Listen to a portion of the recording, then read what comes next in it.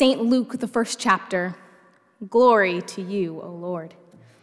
In the 6th month, the angel Gabriel was sent by God to a town in Galilee called Nazareth, to a virgin engaged to a man whose name was Joseph of the house of David. The virgin's name was Mary, and he came to her and said, "Greetings, favored one, the Lord is with you." But she was much perplexed by his words and pondered what sort of greeting this might be. The angel said to her, "Do not be afraid, Mary, for you have found favor with God. And now you will conceive in your womb and bear a son, and you will name him Jesus. He will be great and will be called the Son of the Most High, and the Lord God will give to him the throne of his ancestor David. He will reign over the house of Jacob forever, and his kingdom there will be no end." Mary said to the angel, "How can this be, since I am a virgin?" The angel said to her, "The Holy Spirit will come upon you, and the power of the Most High will overshadow you. Therefore, the child to be born will be holy. He will be called Son of God. And now your relative Elizabeth in her old age has also conceived a son, and this is the 6th month for her who was said to be barren. For nothing will be impossible with God." Then Mary said, "Here am I, the servant of the Lord. Let it be with me according to your word." Then the angel departed from her. The gospel of our Lord.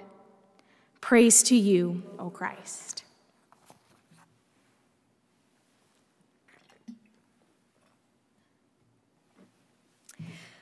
This week, we talk about love.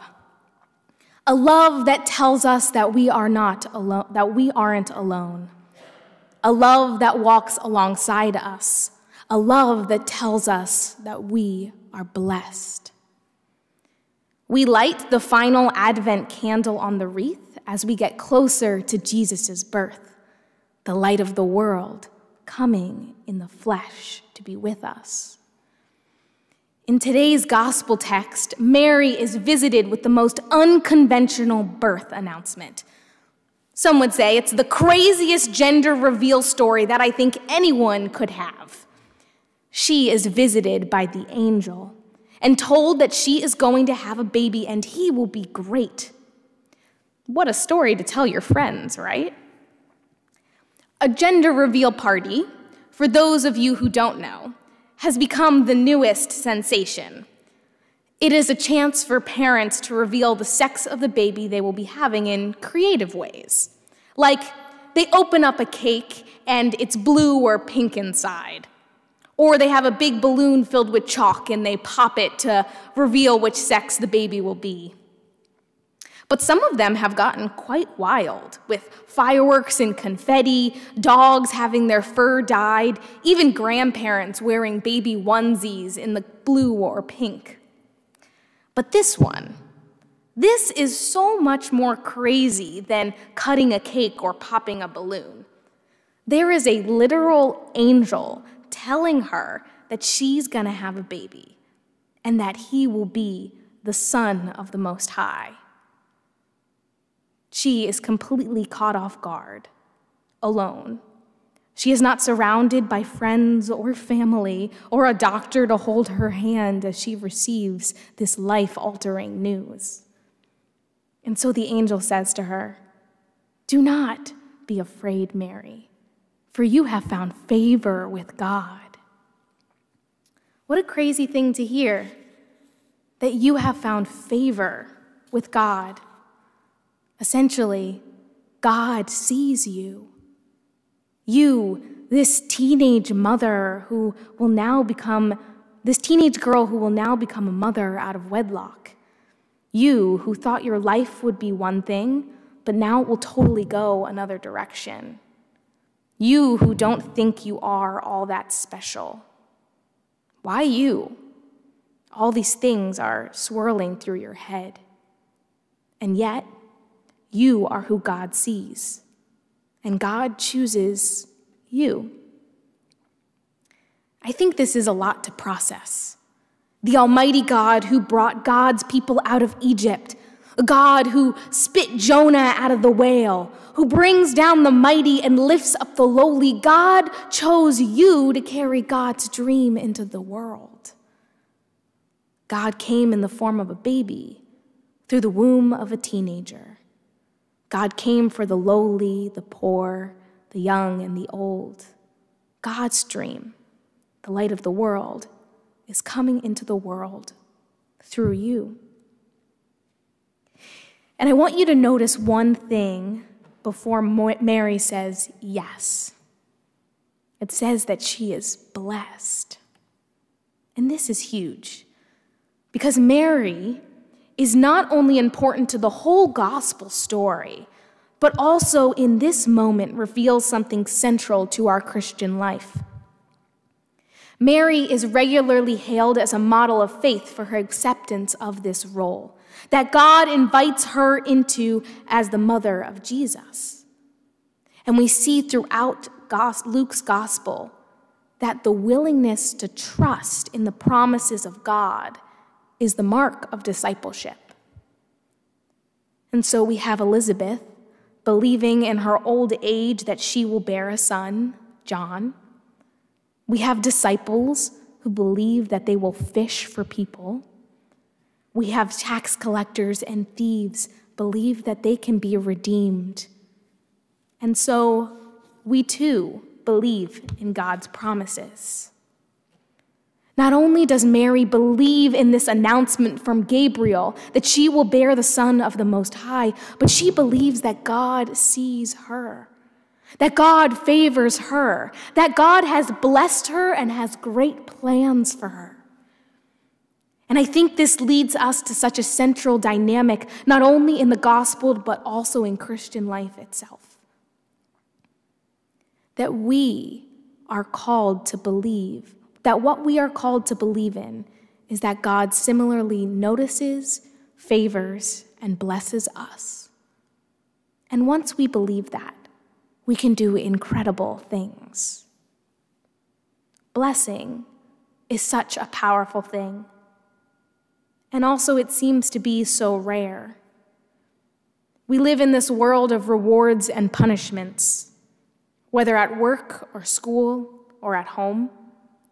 We have been conditioned to expect people to give us only what we deserve. But blessing is so very different. Blessing is never deserved, but always a gift. Blessing disrupts our quid pro quo world to announce that someone sees us as worthy and special apart from anything that we've done. And maybe because it's so rare, it's also hard to believe. Hard to believe that an angel came down and visited Mary. Hard to believe that a virgin could be pregnant. Hard to believe that God chose the most unlikely of people to do something so incredible. Hard to believe that we can be blessed before we even say yes. And so alongside Mary, we respond, what have I done to merit God's notice and favor? But that's the best part of blessing, is that it is unmerited and undeserved. And when that blessing sinks in us, it changes us. It opens us up to receive the work of the Holy Spirit through us and uses us to carry the light of Christ into the world, to carry it to others. Which is why I think it matters that we notice that before Mary says yes, that she is blessed. I think we too often wonder if God really sees us, really hears our prayers, really listens to our struggles and pains, really notices us. I mean, why would God notice us when we just do the mundane things of the world? Work, school, home, Netflix. These are hardly worth God's attention. And yet, God, in this story, notices and blesses someone who is a complete nobody, someone who we would have ignored. but who God sees. Mary is not the exception. She is an example of what can happen when you believe that God notices, favors, and blesses you. She shows us just how we too birth Christ in this world. She carries God's dreams, and we too are called to bear God's dreams into this world.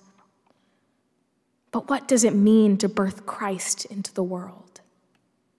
What good is it to us if Mary gave birth to the Son of God 2,000 years ago, and we do not also give birth to the Son of God in our time and in our culture?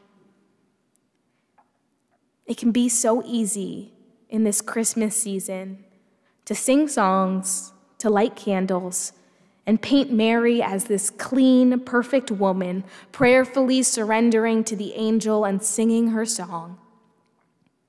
But this woman was fierce and full of strength and fury. When she accepts the charge before her of birthing the Christ child, she actually offers us a prophecy. My soul magnifies the Lord, and my spirit rejoices in God, my Savior. For he has looked with favor on the lowliness of his servant. Surely from now all on generations will call me blessed. For the Mighty One has done great things for me, and holy is his name. His mercy is for those who fear him. From generation to generation, he has shown strength with his arm. He has scattered the proud in the thoughts of their hearts. He has brought down the powerful from their thrones and lifted up the lowly.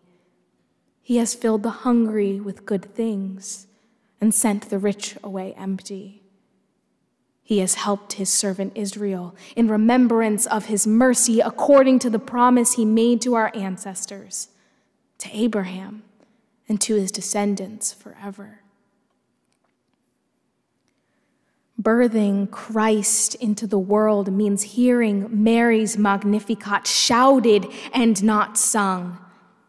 In the halls of our Capitol building, he has filled the hungry with good things and sent the rich away empty.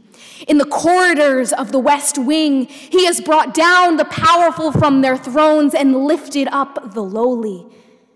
In the streets, with protesters fighting for racial justice, he has shown strength with his arm. He has scattered the proud in the thoughts of their hearts. Among women who have survived assault, harassment, and rape, he has looked with favor on the lowliness of his servant. Surely, from now on, all generations will call me blessed. Among the poor, the refugees, the victims of gun violence, Black Lives Matter movement, Poor People's Campaign, preachers and teachers speaking out against nationalism and white supremacy, his mercy is for those who fear him from generation to generation. With the Magnificat, Mary declares that God has chosen sides, but not with the powerful. It's with the humble. Not with the rich, but with the poor.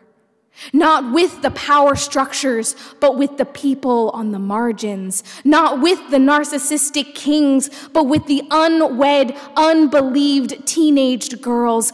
God has made a home in the very people this world casts aside. And Mary names this reality for us.